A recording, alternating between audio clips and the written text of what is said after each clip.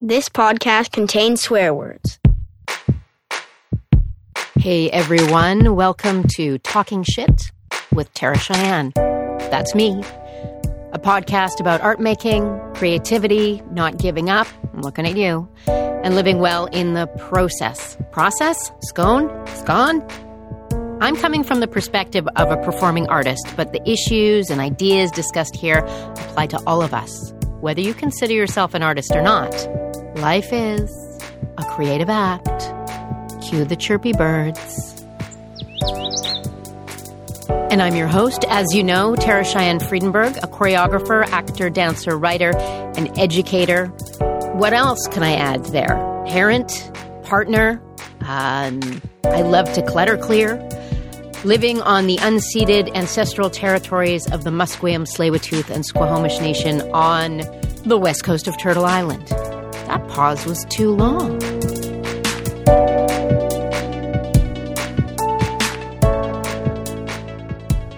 And before we dive headlong into my interview with the Denise Clark, associate artist with One Yellow Rabbit, and my mentor, and a wonderful, wonderful artist, I'd like to remind you to please like, rate, review, share, all of those things. Word of mouth, that's a cool thing. That totally works. You know what I've been listening to lately? I've been listening to Talking Shit with Tara Cheyenne. It's really interesting. So many great artists and what they think and have ideas about. But you don't have to do it in that voice. And if you do have the inclination, donations really help to support the artists that we interview and keep the podcast going. Go to taracheyenne.com, upper right-hand corner, click donate, takes you right there. We'll also link to that page in the show notes.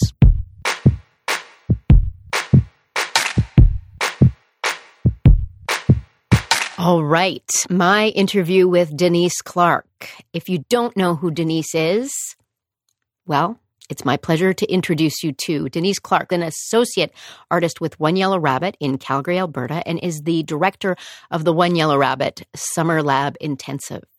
She has created and co-created several shows for One Yellow Rabbit. Several. There's actually a lot in this list, including The Erotic Irony of Old Glory, Touch, Breeder, Solo, Featherland, Sign Language, A Fabulous Disaster, Smash, Cut, Freeze, and WAG. In 2013, Denise was awarded an honorary doctorate from the University of Calgary and made a member of the Order of Canada. You have to say it in that voice. I think it's actually a law. All right. Here we are with the Denise Clark. You're in your home office in Calgary, Alberta. Isn't it nice? It looks sunny there. Yeah, it's just the light pouring in, but it's actually been, kind of that Calgary spring weird. Oh, it's beautiful. It's 12 degrees. Oh, it just went down to 4. Oh, now I'm sweating. Oh, it's snowing. Bring all of your clothes with you when you leave the house. All of them. Always. Drives me mad. But I mean, it's my town. It's my hometown, so I'm okay. You are born and bred in Alberta. Is that true? Yeah, I was raised here. And I don't know if this is the same in every city in the world, but when I tell people that, people will go, oh, one of the rare ones. And I don't know whether that's just that we are so transient in this world now that there's all kinds of people from everywhere in all cities, but Calgarians do love to claim their unique place as actually born and raised here. That's so interesting. Mm-hmm. My dad doesn't live in Calgary anymore, but born and raised in Calgary. To tell you the truth, I don't know that many people who are still in Calgary. Same thing in Vancouver. That's what I mean. Yeah. In the 80s, when the Rabbits and me and a few of us decided, well, we're not leaving. We're staying here. And this is our town. We kind of like it's shabby, busted, because that was during the really serious bust of 1982. It was like, we love it here.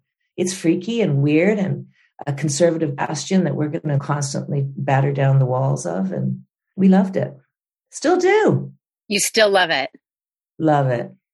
Hate it, love it, love it, hate it, love it, hate it, love it, love it. It's so interesting because there's so much of, Alberta out here on the West Coast. Really? BC, I never noticed. it can be very tiresome. Also because BC is pretty darn conservative as soon as you drive even a little bit east. Yeah. You know, oh, look, a convoy. How interesting. But I feel like you and so many artists in Calgary just explode that idea that Alberta is so conservative, just like everywhere. But do you feel like you and the Rabbits are part of that change that has happened over the last 40 years? We certainly like to imagine we are. We credit ourselves widely. As you know, we're very proud of what we did to, change stuff around. Can we swear on your podcast? 100%. The podcast is called Talking Shit with Tara Cheyenne. Oh, okay. So we're very proud of how much shit we changed here in Calgary. And it was a really dramatically Squaresville place. I mean, the thing I loved about it, though, was that there was just enough, a couple of dance people, a couple of visual artists, and then all the punk bands from the 80s. And so we just all stayed and performed, a couple of performance artists and stuff. And then the artist-run galleries started to spring up. That kind of really inspired us to DIY it. And so we do feel really, really proud of our stick-to-itiveness, because I do, in all seriousness, refer to myself as a chicken shit celebrity. Meaning like I have this tiny, tiny, tiny number of people who know who I am nationally and maybe a little bit internationally because of what we did here in this town and how proud we were of it. And then how free we were of any cultural trends that were speaking of what must be in theater and in dance and in theater dance, which you know all about, that fabled rule book that we were like, there's no fucking rule book. Shut up. Yeah, totally. You can do whatever you want. You can actually be funny. You can be disrespectful, to yourselves and to your own community. You can do whatever you want. You just better be really good at it. Right. There you go. It's the really good at it part. I think I want to talk about that in a minute, but I feel like being not in the hip crowd is a bit of a superpower for me anyway. Because it's like nobody's expecting me to do, I don't know, a big internationally selling, touring show. So I'm going to just go over here and get weirder. Yeah.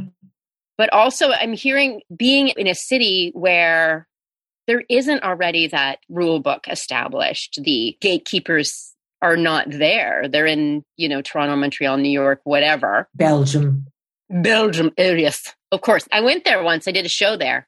A couple people came. I performed for 4 people there too. Maybe they were the same 4. They were Canadians, expats. I think they were the other dancers from the show that was just before mine. But you already talked about that a little bit. The power of being outside or... Well, there's really nothing hipper or cooler in the world than people who just go their own way, do their own thing. And it's always been that way. Always, always the underground is populated by iconoclasts and people who are individualists and, really fascinated or almost fetishistically so by certain kinds of aesthetic principles or ideals or goals. And so what more could you want than to be free to burrow in and explore those things, unless you want to be a star.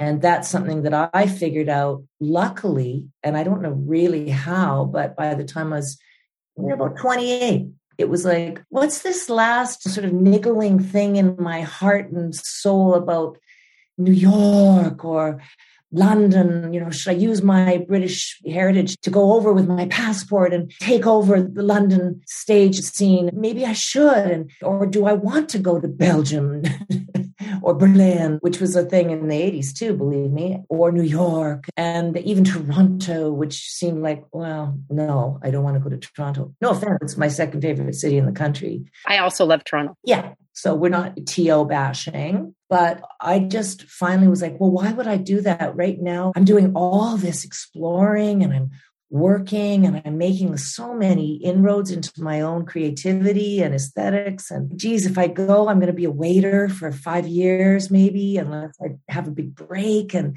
will that be depressing? And the answer was always like, well, yeah, it will definitely be depressing. There's no doubt about that.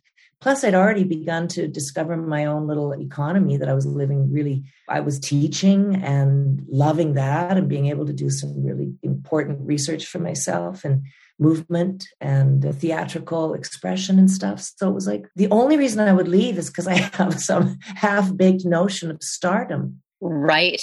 And, people will go like, yes, but are you content to be the big fish in a little pond? And it was like, well, okay, that's really negating that experience. That really does. It sort of drips with derision, that kind of statement. So I was like, well, I guess I do. Yeah.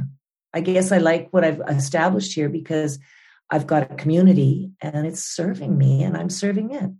Big fish in a small pond, but part of the pond getting bigger. You're part of the growing of the pond. Yeah. Once I got over the part where it was like, so are you quite a phenomenal artist on the stage?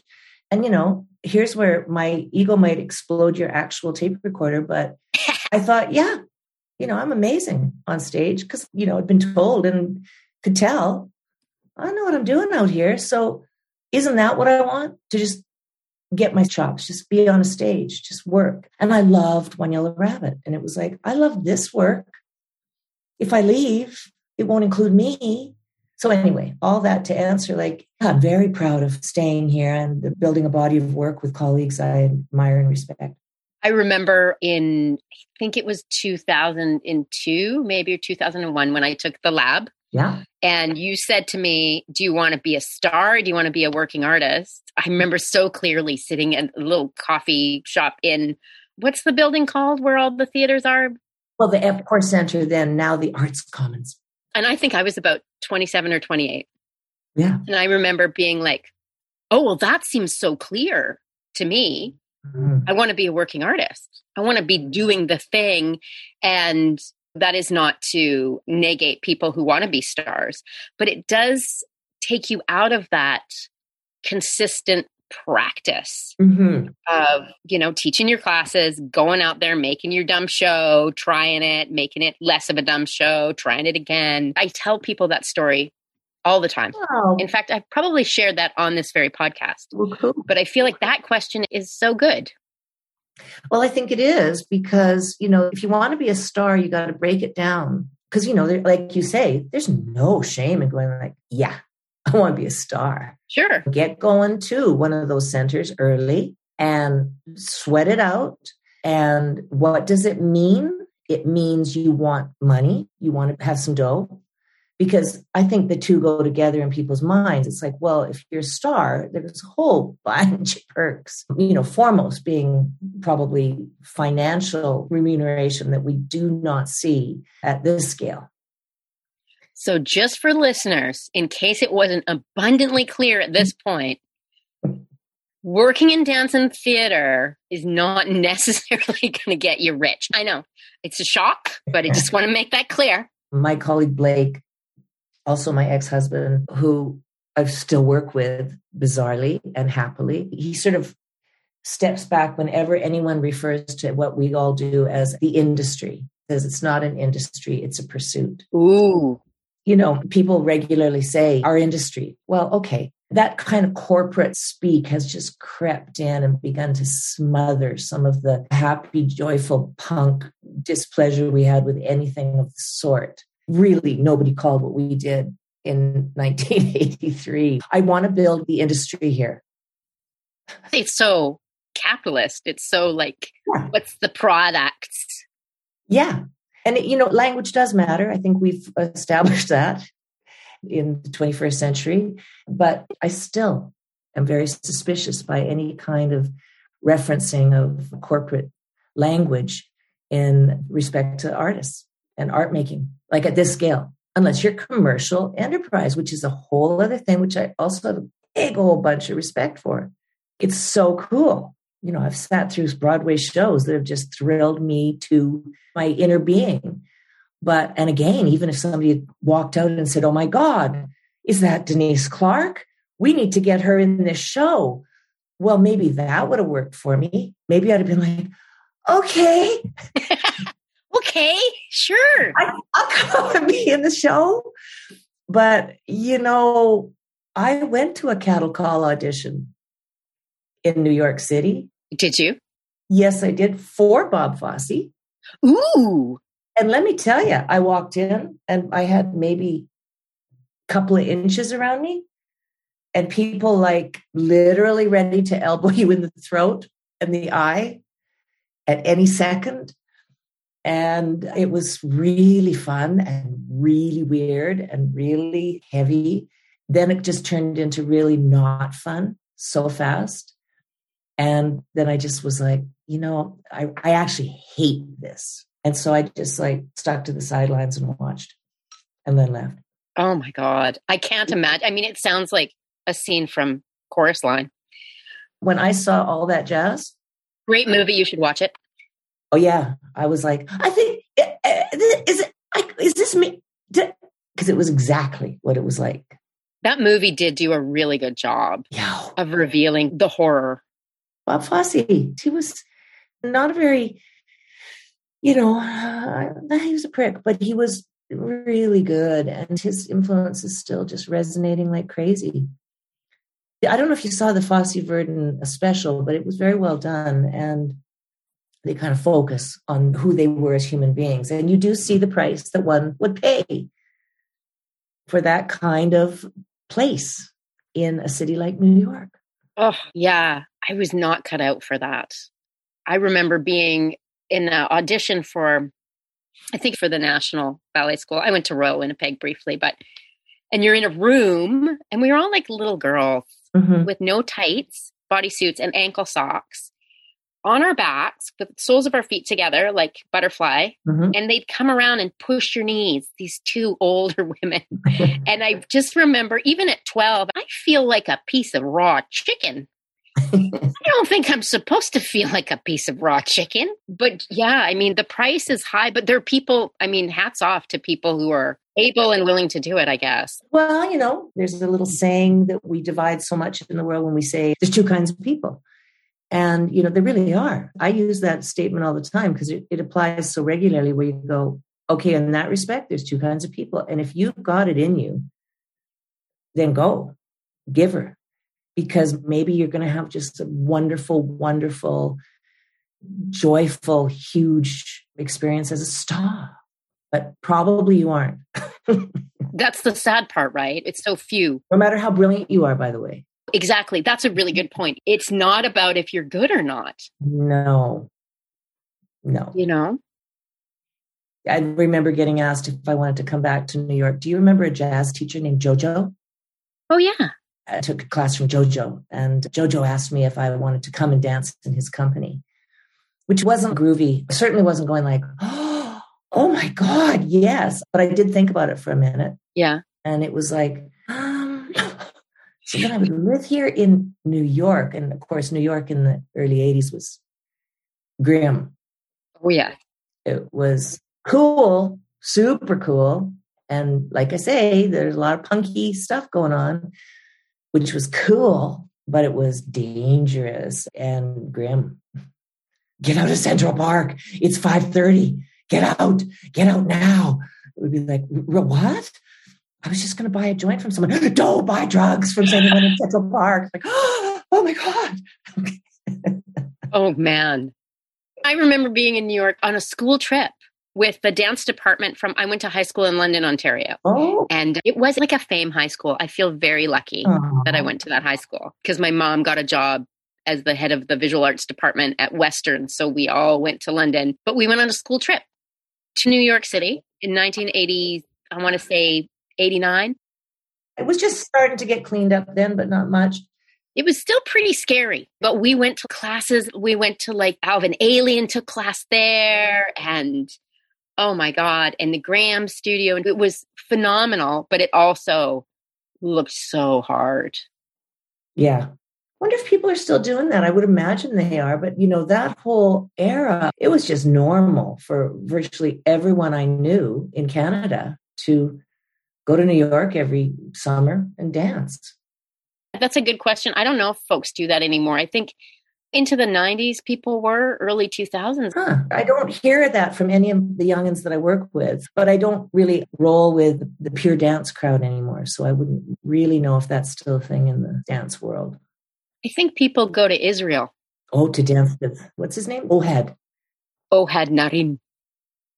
He's the trip. Oh my God, such a trip. What's it called? Gaga? Gaga technique, yeah. Yeah.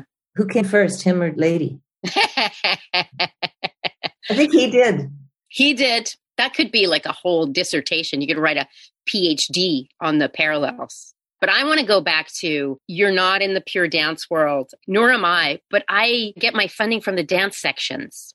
So I got to put my high legs and my pirouettes in the shows. I would love for you to talk about, for you, what's the difference? And is there a difference? You're one of the few people who bridge the two disciplines, if they even are two disciplines. Anyway, that's my question. I think they really are.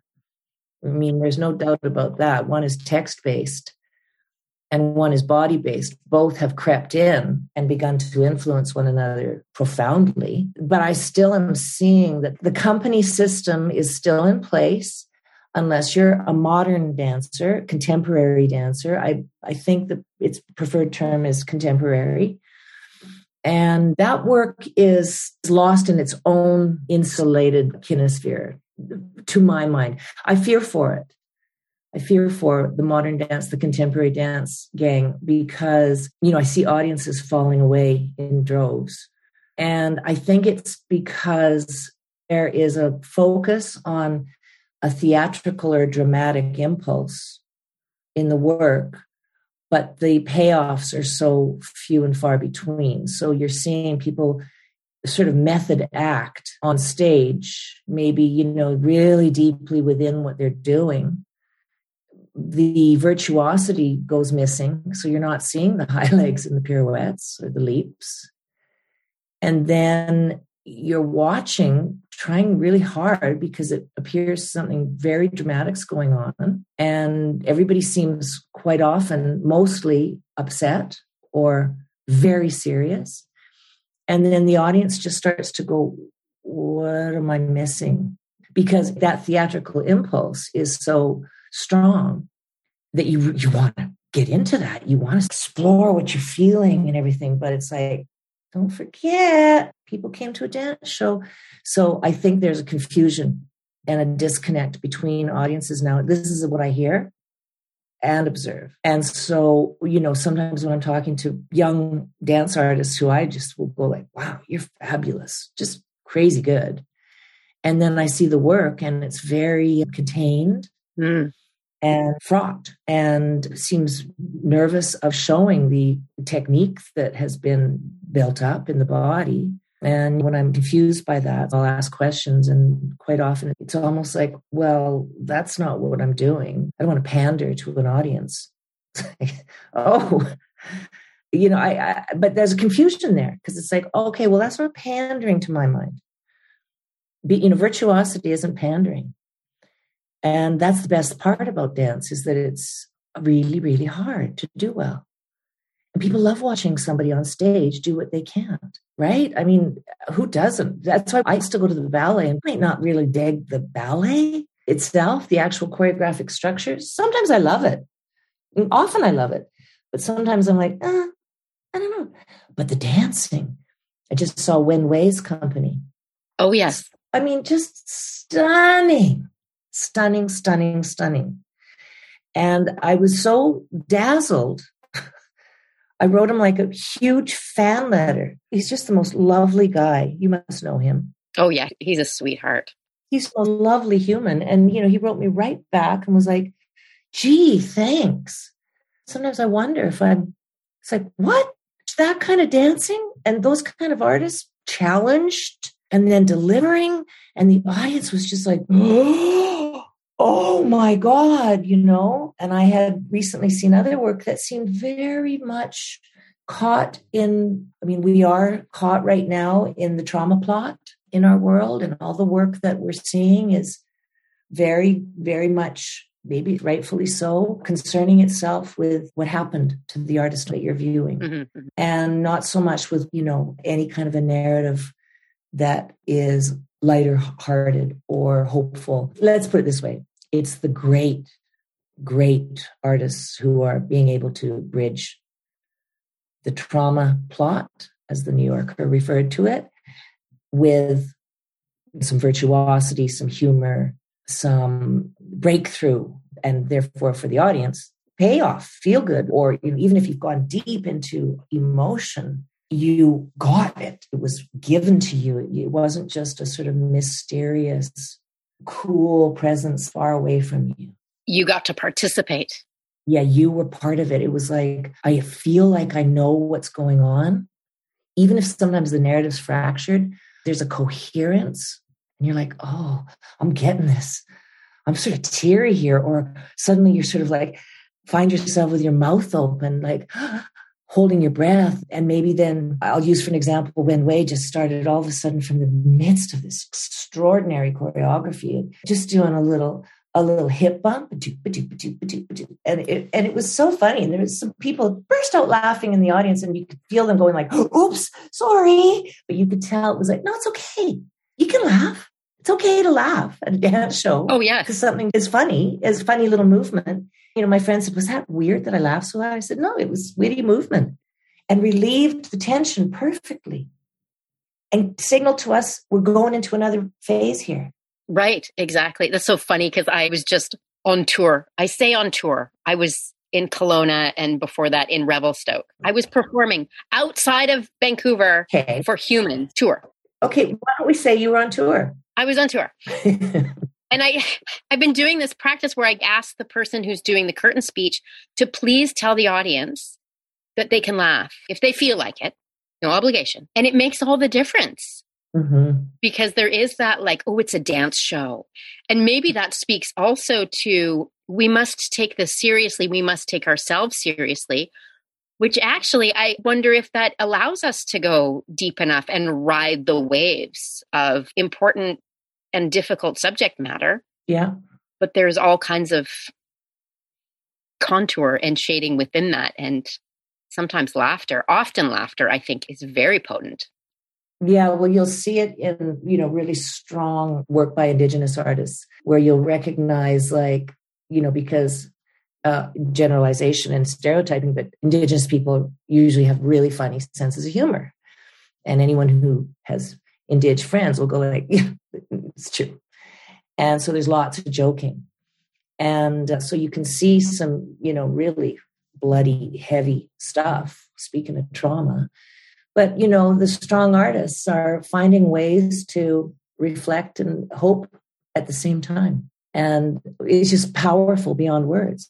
It really, really is. I just went to a show a couple of nights ago, the Istotsi Project with Michelle Thrush is the artistic director of Making Treaty 7 here in Calgary. And because of COVID, they couldn't do their pieces live, so they transferred them to film, but they were able to really focus the work on camera. And it was beautifully directed by Michelle. And as much as we listened and respected the painful situations that we were watching and listening and thinking about that the artists were engaged in, we were also regularly laughing. And the place was filled with energy and hope and good vibes, super good vibes. And, that was very healing. That was very powerful for everybody, settler and Indig. Wow. Just like, wow, talk about floating out of a theater. Oh, amazing. Yeah. And truth was spoken and, truth to power was spoken. And so was a lot of very funny jokes were made. And these things can all exist together. That's the thing. It's like the plurality, the multiplicity of pain and joy and just taking the piss, but also being very reverent. Those things, in a heartbeat, those things can all happen. Often to the greatest effect. Yeah. Sometimes when I'm teaching or, coaching, they'll go, how do you know? That's your art. That's you, the artist, going, I have to be conscious of my dynamics. So I don't just leave the audience going, oh, deflating. You want to let a little air out, put a little air in, let it hang in the air, let the bottom drop out. Like those are dynamics. And maybe we're so careful and permissive and we don't want anyone harmed. And of course, all that's really important. We've got to make these changes, but not at the expense of allowing for dynamic tensions to exist and theatrical architectures that can support that. Showbiz. We're on stage. It's all pretend. Even if it isn't, but you got to let everyone think about all that without, again, I think that's hard for a lot of young people who have been raised with Facebook and, the insane black hole of public commentary, just constantly zapping you before you even get it out of your mouth. No, judge. It's a horrible feeling. It is. And how do you get out of that if you're literally coded in day after day after hour of reading it and doing it yourself and imagining that is some form of a reality? I don't participate in Facebook.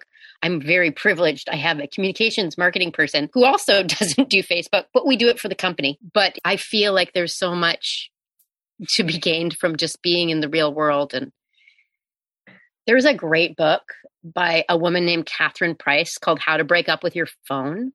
I'll link it in the show notes. That is a very real concern for a lot of, younger artists that I speak with. They're like, oh man, it's scary to do what I want to do right now. I had an interesting conversation recently about satire. Yeah, dangerous to be satirical because, someone's going to take it for reals. It's like, because satire is being threatened as like a harmful thing, unless it's on TV. Yeah, that's what I'm so confused about because TV, film, wicked satire. Yeah, it's far enough away though. It seems like somehow if you go into the theater, all of a sudden everyone's going like, don't harm me, bro.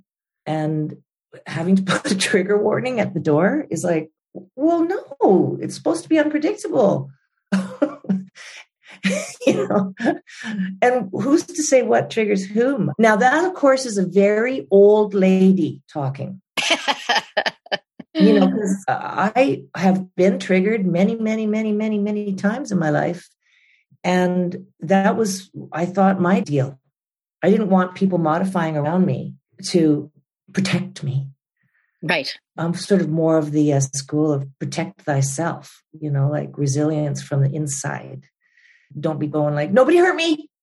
Except for the one I like that doesn't happen enough is if I could please not get triggered by middle-aged white men interrupting everybody. That one would be awesome. Because I'm very triggered by that. Well, when I say triggered, it's my eyes rolling in my head.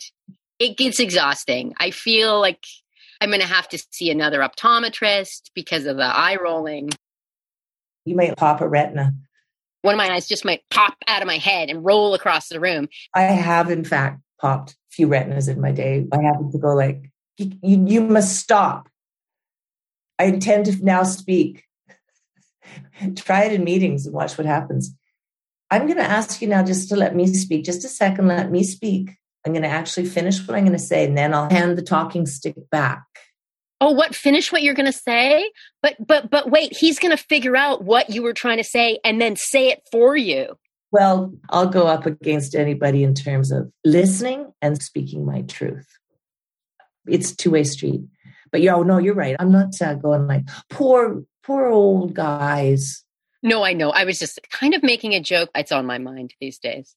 Yeah. Who knows anymore? I know a really whole bunch of older white gentlemen, wouldn't fucking say a word right now.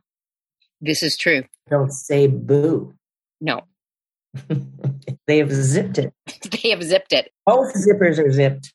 The old zippers have been zipped. All zippers are zipped.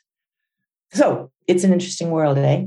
It is. I mean, this is utopian and probably dystopian. dystopian, utopian, but that there's room for everybody. Always was, but now, that's the other thing about our social media disease, it's just squishes the space and makes it feel like all the walls are coming in, and they're not. Get off it for 2 weeks and everyone agrees. It's just like, oh, people say to me, didn't you know about that? I'll go like, no, I live under a very joyful rock. Oh, I love the rock I live under. My mother is constantly like, well, this, and did you see this, and blah, blah, blah. And I'm just like, nope. Didn't see any of it. I went for coffee with some friends. Sometimes you feel like a fucking idiot when people go like, well, you know that. And it's like, no, what? What is it? I recently wrote a friend to say, wow, you're retiring. Amazing. That's just, when did this happen? He was like, 8 months ago. Like, oh, sorry. Okay. But hey, I don't know. Yeah, I didn't really need to know. It's not like my life depended on my knowing about his status. I feel like the stuff that I'm going to need to know, somebody's going to tell me. Yeah, that's probably true. Hey, just like in the olden days. Yeah. Like, hey, your house is on fire.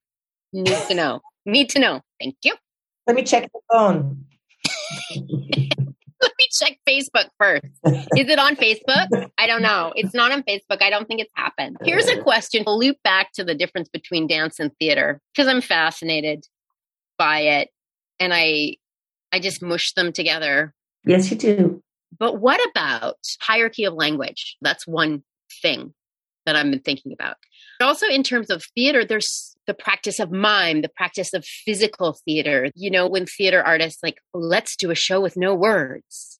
Question. Now, is that dance? No, I think not, because it's rooted in narrative and motivation and all that stuff, right? I would say most shows that are nonverbal theater experiments are still pretty rooted in narrative.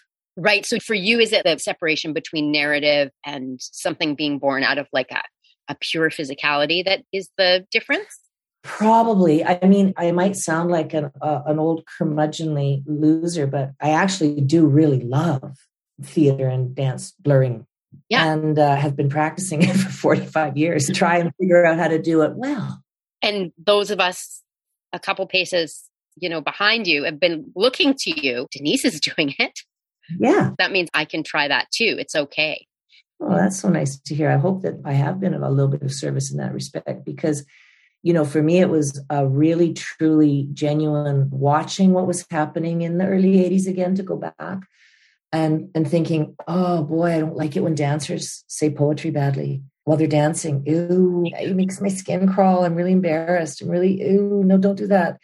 And, conversely watching like maybe an actor doing some goofy movement and I'd be like, just don't move around, just shut up.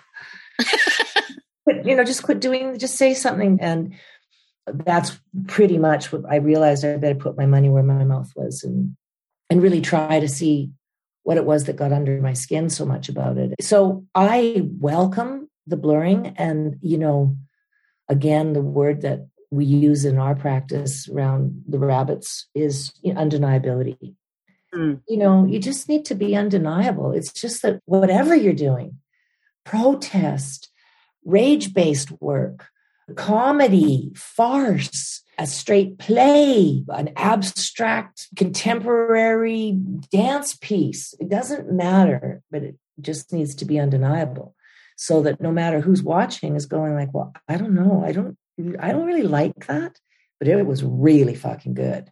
And then the standards will shimmer and it will elevate all the art forms. And we will, I'm sure, have more and more opportunities for coherence and for, great interactions with audience and the stage again, because they're hungry for it. Oh my gosh. I totally agree.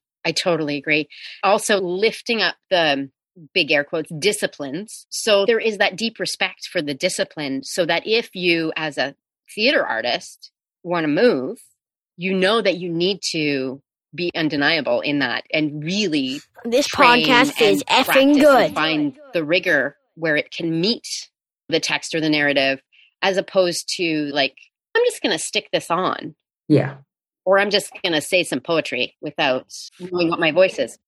Yeah. And I mean, we don't all have to be, Sarah Bernhardt, although actually vocally she was a freak. Yeah. In that era of declamation of lines. But it's not that you have to go to theater school, but you do have to pay attention to what your voice is doing on a stage. And I don't know about you, but I know this happens to you too. I think we've even talked about it. There's just nothing worse than being asked to listen while someone's speaking when they don't know how to get their voice out. So there's just simple technical advantages to be considered so that the audience is not straining to hear you.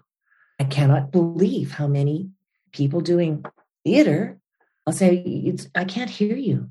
I know. It's almost like, what do you mean? What I mean is you were saying something on the stage and I can't hear it. And I don't have hearing issues. I'm actually fully able hearing wise. Yeah.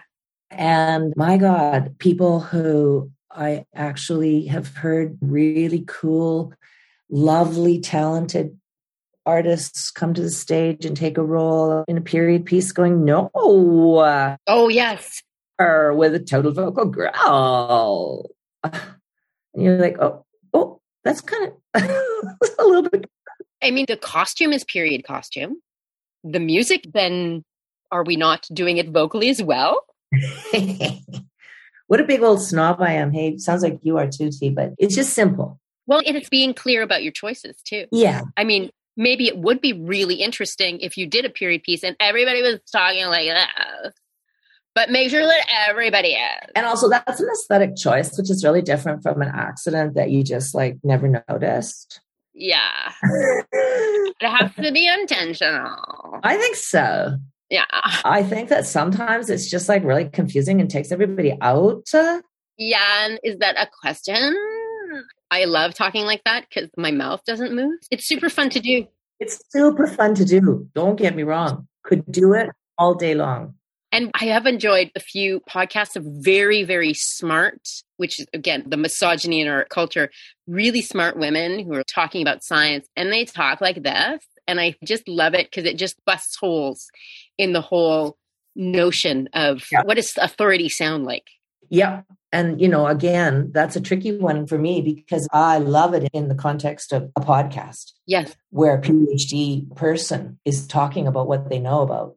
Bring it. I don't care how you speak.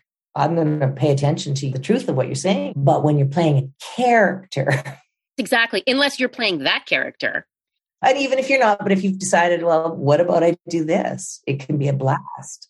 But again, it would be something to maybe think about. Well, it's that whole thing with all performance, theater, dance. As the audience, we see if we're sighted and present for it all. It then behooves us as artists to make really conscious decisions. Do a vocal warm-up, Tara. Decisions about, what are they seeing? What are they hearing? What are the lights? What is it? I am such a pain in my own ass. I'm just embarrassing myself because I'm hearing I say all the time, darling. But in my book that I wrote, I talk about how I was trying to put together the 40 years of research that we conducted as a theater group who stuck together. And one of the other things that I wrote about was a line from Blake's play, Tears of a Dinosaur, where Michael Green is describing his wife who's laying on the table as he's placing little dinosaurs all over her body. And he's saying her body is his landscape of erotic fascination. And he's saying everything watchable. And it became a phrase that stuck in my head. And whenever I'm trying to explain to people, like, everything on the stage, if you invited people to sit and watch, is watchable. You should keep that in mind. Yeah. Everything is watchable. So is everything the way you want it to be if someone goes and watches? Or is it just that you didn't even think about that part yet? And it's funny, the work is just still happening all the time. But sometimes I'm talking to people who are finishing up their post-secondary even, and they're like, they haven't thought about that yet. I'm like, wow, I don't know what the hell is going on. What the hell's going on, Dee? What the hell's going on? Because that's an important part of stagecraft. I once saw a man in his probably 50s. I want to talk about the older performer in a minute, but unbuttoning and buttoning back up his shirt and it was fucking sublime. Yeah. Speak of watchable, there was not a dry eye in the house. It was life and death and the universe in that simple action. Yeah. And because he, had given some care and understood the tenderness of that action and how it could illuminate or counter what he was saying, you just so appreciate it. It's just such a cadeau. You're just giving such a beautiful little gift to your audience. And that means everything to me, everything. Me too. And I feel like I learned this from you because I do speak of you as my mentor. And it was just that attention to gesture, to every little turn of the hand or the eyes, and watching something go from, oh, that's pretty good, to being like, holy shit. It's an arsenal that's there for us as performers and creators. I'm going to do this. I'm going to be on a stage. There's going to be lights. If I think about every single detail, this could be really, and you're trying to explain intentionality and, you're saying like, so it's really important because people will notice if you want them to, but you have to focus it for them. You do. You have to say, look over here. Yeah. And find ways to do it. And that's by not flailing. And if you're flailing, it's because you want to show someone flailing right then. If you're pacing and bobbing your head the whole time while you're delivering a monologue, you better be doing it for a very good reason so that when you stop, the audience goes like, oh, well, now what? As opposed to just pacing and flailing. Yeah, exactly. Exactly. I love hearing this because sometimes I'm such a broken record in rehearsals, but also I love performers. I love the young folks that I work with. Because I'm almost 50 now, I can use the term young folks. But I'm interested in your perspective on aging as a movement and theater-based artists and our roles as older creators and performers. Do you have opinions? Surprise, surprise. I do have opinions on that. I love opinions. Only this. It would appear to me that suggesting that your irrelevance has left you purely because of your age is a fairly ist thing to do. It is a form of silencing and violence, right? It's an ist, it's ageist. And we're moving into this place in our society where we're going like, let's pay close attention, folks, to old habits where we just were, like, oh, she did this and she that and he that and he that. And now we have to go like, wait, is it a he? Is it she? What am I doing here? I'm going to pay attention because we don't want to hurt each other and we want to be respectful. And we don't want to say casually racist things by mistake over and over and over. We want to keep correcting and getting better and getting better and getting better and hopefully evolve. And it's the same thing for me on the stage.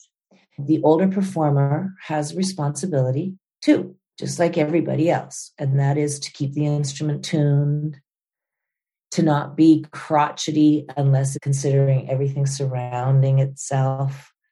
When is it funny? When is it allowable? When is it to great effect? When is it just mean-spirited?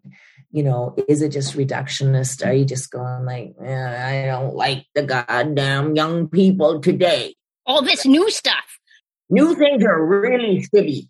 It's not that, but you do have responsibilities to, be articulate and to try to find ways to still help society. As far as I was given to understand, our job is to reflect back and question and provide moments of respite here in this wackadoodle world that we live in. And so keep the instrument ready to provide that experience.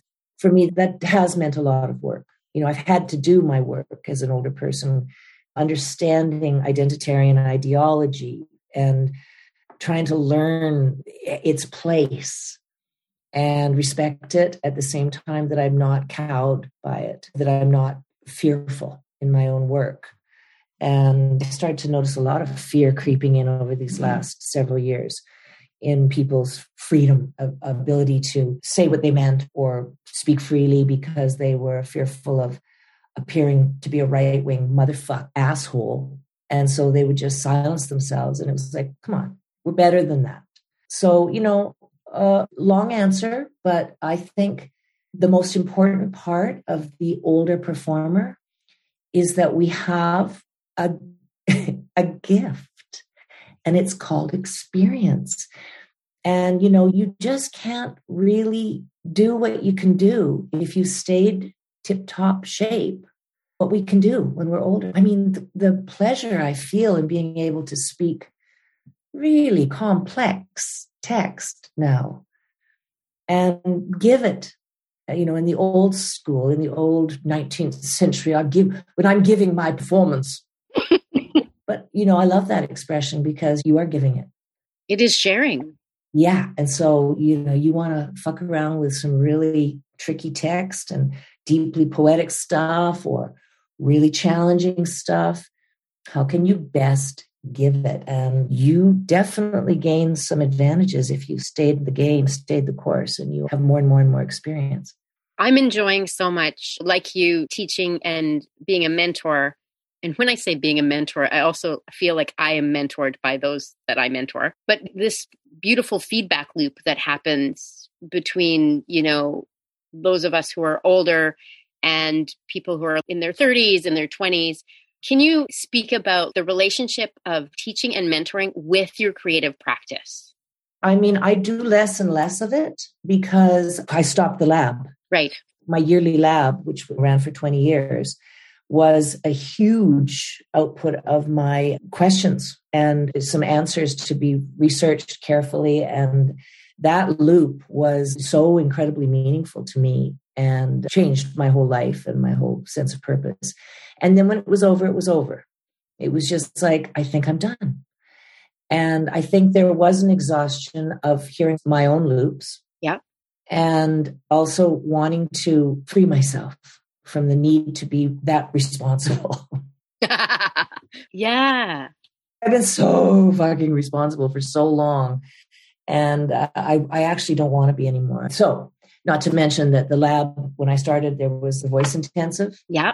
And there was the OIR lab. And now I think there's a lab at every single company that exists, a lab of some kind. So there wasn't the same need, let's be honest. And I was like, I think I'm good. I think, let other people take over that field. So now it's more sporadic. I have the Beautiful Young Artist program, which I'm working with Kunji Ikeda here in Calgary, who's studied with me a long, long, long time and really shares the working vocabulary that we rabbits decided we would use. And I find that really, really gratifying. And it's super fun for me, but it's brand new again because I didn't do anything for COVID. Yeah, right. I booked it off. I wasn't somebody going like, oh my God, I gotta get on Zoom right now. I was like, how do I stay off Zoom at any cost? Only because I kept seeing Zoom shows that I was like, ooh, no. Yeah, no. I don't think so. I think maybe don't do that. Like, oh dear. And so I didn't want to do Zoom because, I just didn't want to do Zoom. Me and a whole bunch of other people I know. And I just was able to hang. So I just came back to it. And it was really powerful for me. Really, really powerful literally humbling to be in the room and like beautiful young artists like staring at me and responding when I said things. It was like, oh, are you guys listening to me? Why? Holy shit, I just asked you to do that and then you did it. Oh my God, I'm so moved. So, it was pretty beautiful stuff for me, pretty potent. And I'm going to do some more with them and hopefully have little pockets and I mentor one-on-one to whomever will have me. I'm kidding. Whoever has. Whoa, careful. Excuse me. I think I could mentor you. I have some ideas for you. You like a little mentoring? No, I have some wonderful people that still reach out and I'm happy to hang with and talk with and stuff. But as far as the more official version, it was just gobsmacking. I loved it so much. I was just like sort of madly in love by the end of it. I just felt high as a kite. Oh, yeah. Really neat.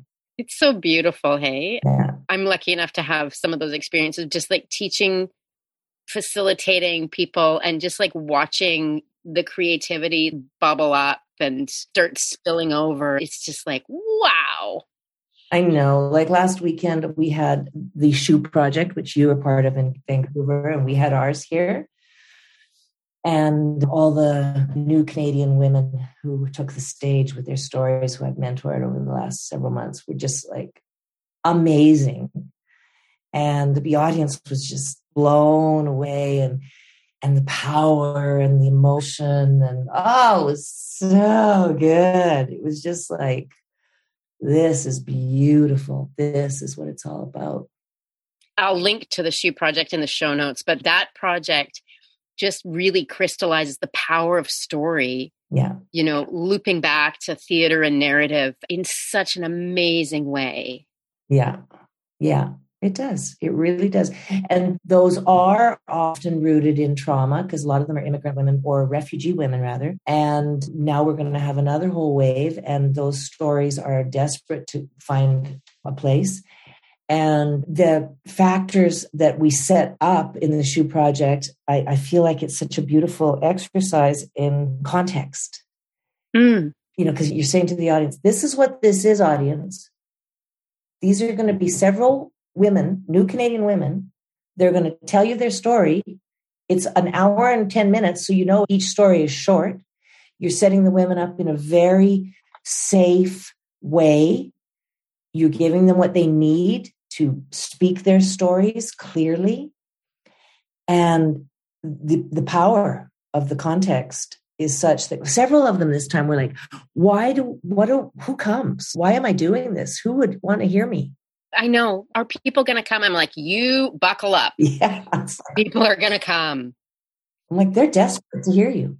Oh, and I've heard people here, I'm sure in Calgary too, saying that was the best theatrical experience I've had. Yeah. Communication. And like you say, context. Yeah. I always say to them, like, listen, this thing, you cannot fail.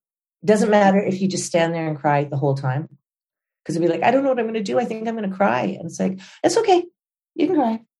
If you want, you know, just gesture to one of us and we'll come up and read it for you. But if you just have to stand there and cry the whole time, that's okay. It's short. Yeah. I'm always like, the old theater hound. I'm like, it doesn't matter because it's only like 6 minutes. So don't worry about it. And they're like, really? It's like, yeah, you do what you got to do. You're okay. It's going to be amazing. You'll see. And it's just so thrilling. I love it, love it, love it. When are you doing it next? We just did it in March. So I can't wait for next year. Yeah. I'm already like, ooh. Yeah, we also had to postpone by months here. Yeah. Because of that damn pandemic, you know. It's just been pesky. It just won't go away like a possum in the attic. God darn it. I'm sorry, but I really loved it. I loved being told to stay home. Right? I've had this conversation with several people on this podcast, but at the beginning going like, oh, I don't have to leave. Oh, fucking thank God. Oh, thank God. Although I feel like, you know, I should have really just watched as much TV as possible and just maybe tried the sourdough. I did try it once. It was a disaster. But I was one of those people who was like, oh my God, I got to pivot and I got to make blah, blah, blah. Yeah, not this old cowgirl. I was just like, no. I think I gotta sleep in some more. I gotta have another martini. I think I'm gonna just read this novel for the next whole 48 hours. Okay, next pandemic, yeah. I'm phoning you.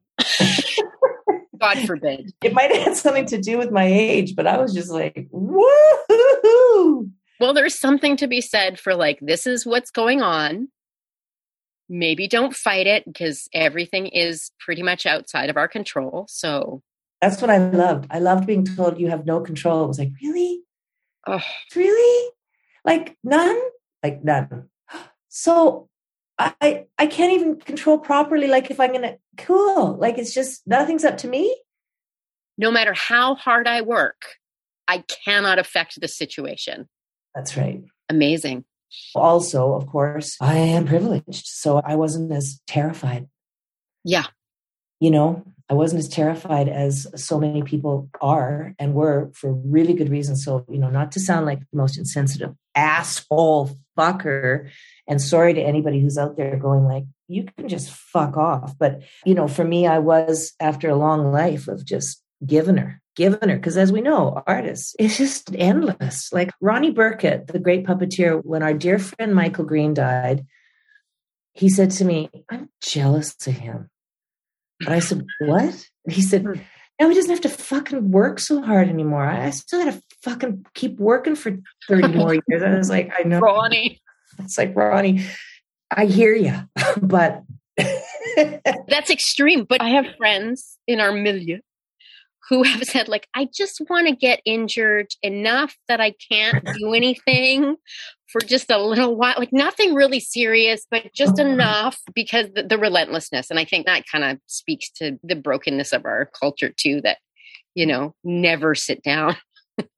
But also, that is the great pursuit. Buddhist nuns and monks don't take a break, for good reason, because they're in service. And so it is an amazing thing in our pursuit. And we are in service, yes.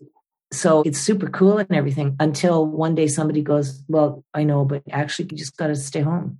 And to just be suddenly like, really? Someone's going to give me some money every month? The government is going to give me some money every month? What the? Speaking of guaranteed income. I know. So lucky. Yeah, that was a lucky thing for all of us, hey? I know. Totally. I want to respect your time because we could blab for hours. I love it. My last question. Yes. This time, because I'll have you back. There's so many of your opinions. I want it. Every week? Cool. Okay. Oh, that would be fun. The T&D show. Woo! Write that jingle, Mark. What is something that you're doing, or maybe that you've done for a long time, or maybe it's new, to keep you feeling creative, to keep you feeling like you're in touch with your gadget? Is there something you're doing? Anything, big or small? Writing every day, working away at a memory project for 2, 3, 4 hours a day, walking and yoga and music, poetry. So those have been my go-tos, just immersing myself in poetry. And in particular in T.S. Eliot's 4 quartets, committing them to memory and listening to music again, like Beethoven's late string quartets, really listen to them.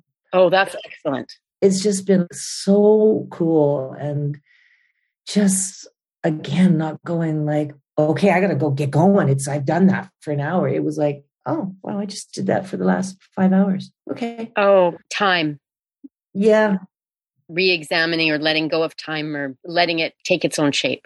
Yeah, and I did a lot of walking in a cemetery where my ancestors are buried, including my parents, who I buried there during the pandemic. Wow.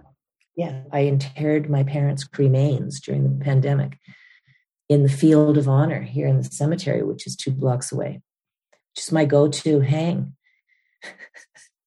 which is a little weird, but there's another thing. There's 2 kinds of people who like cemeteries and people who are like, oh, fuck, no way. No, thank you.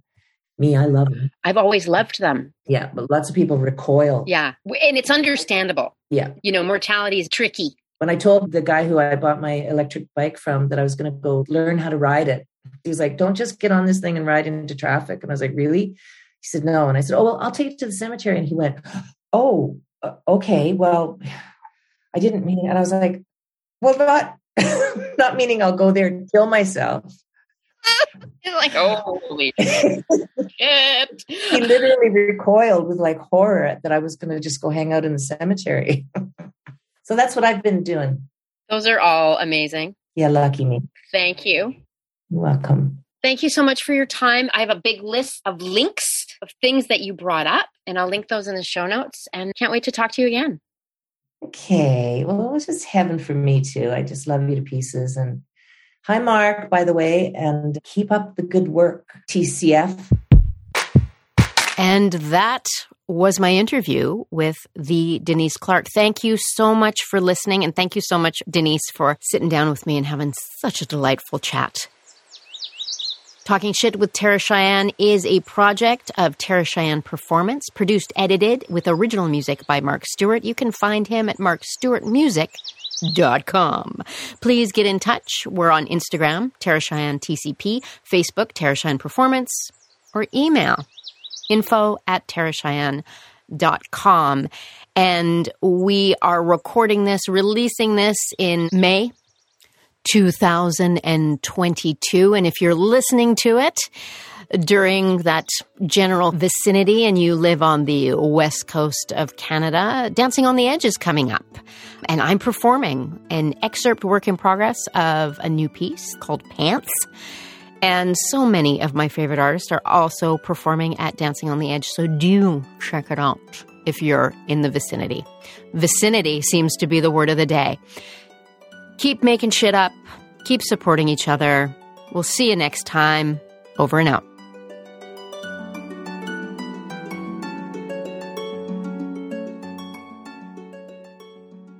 This podcast is effing good.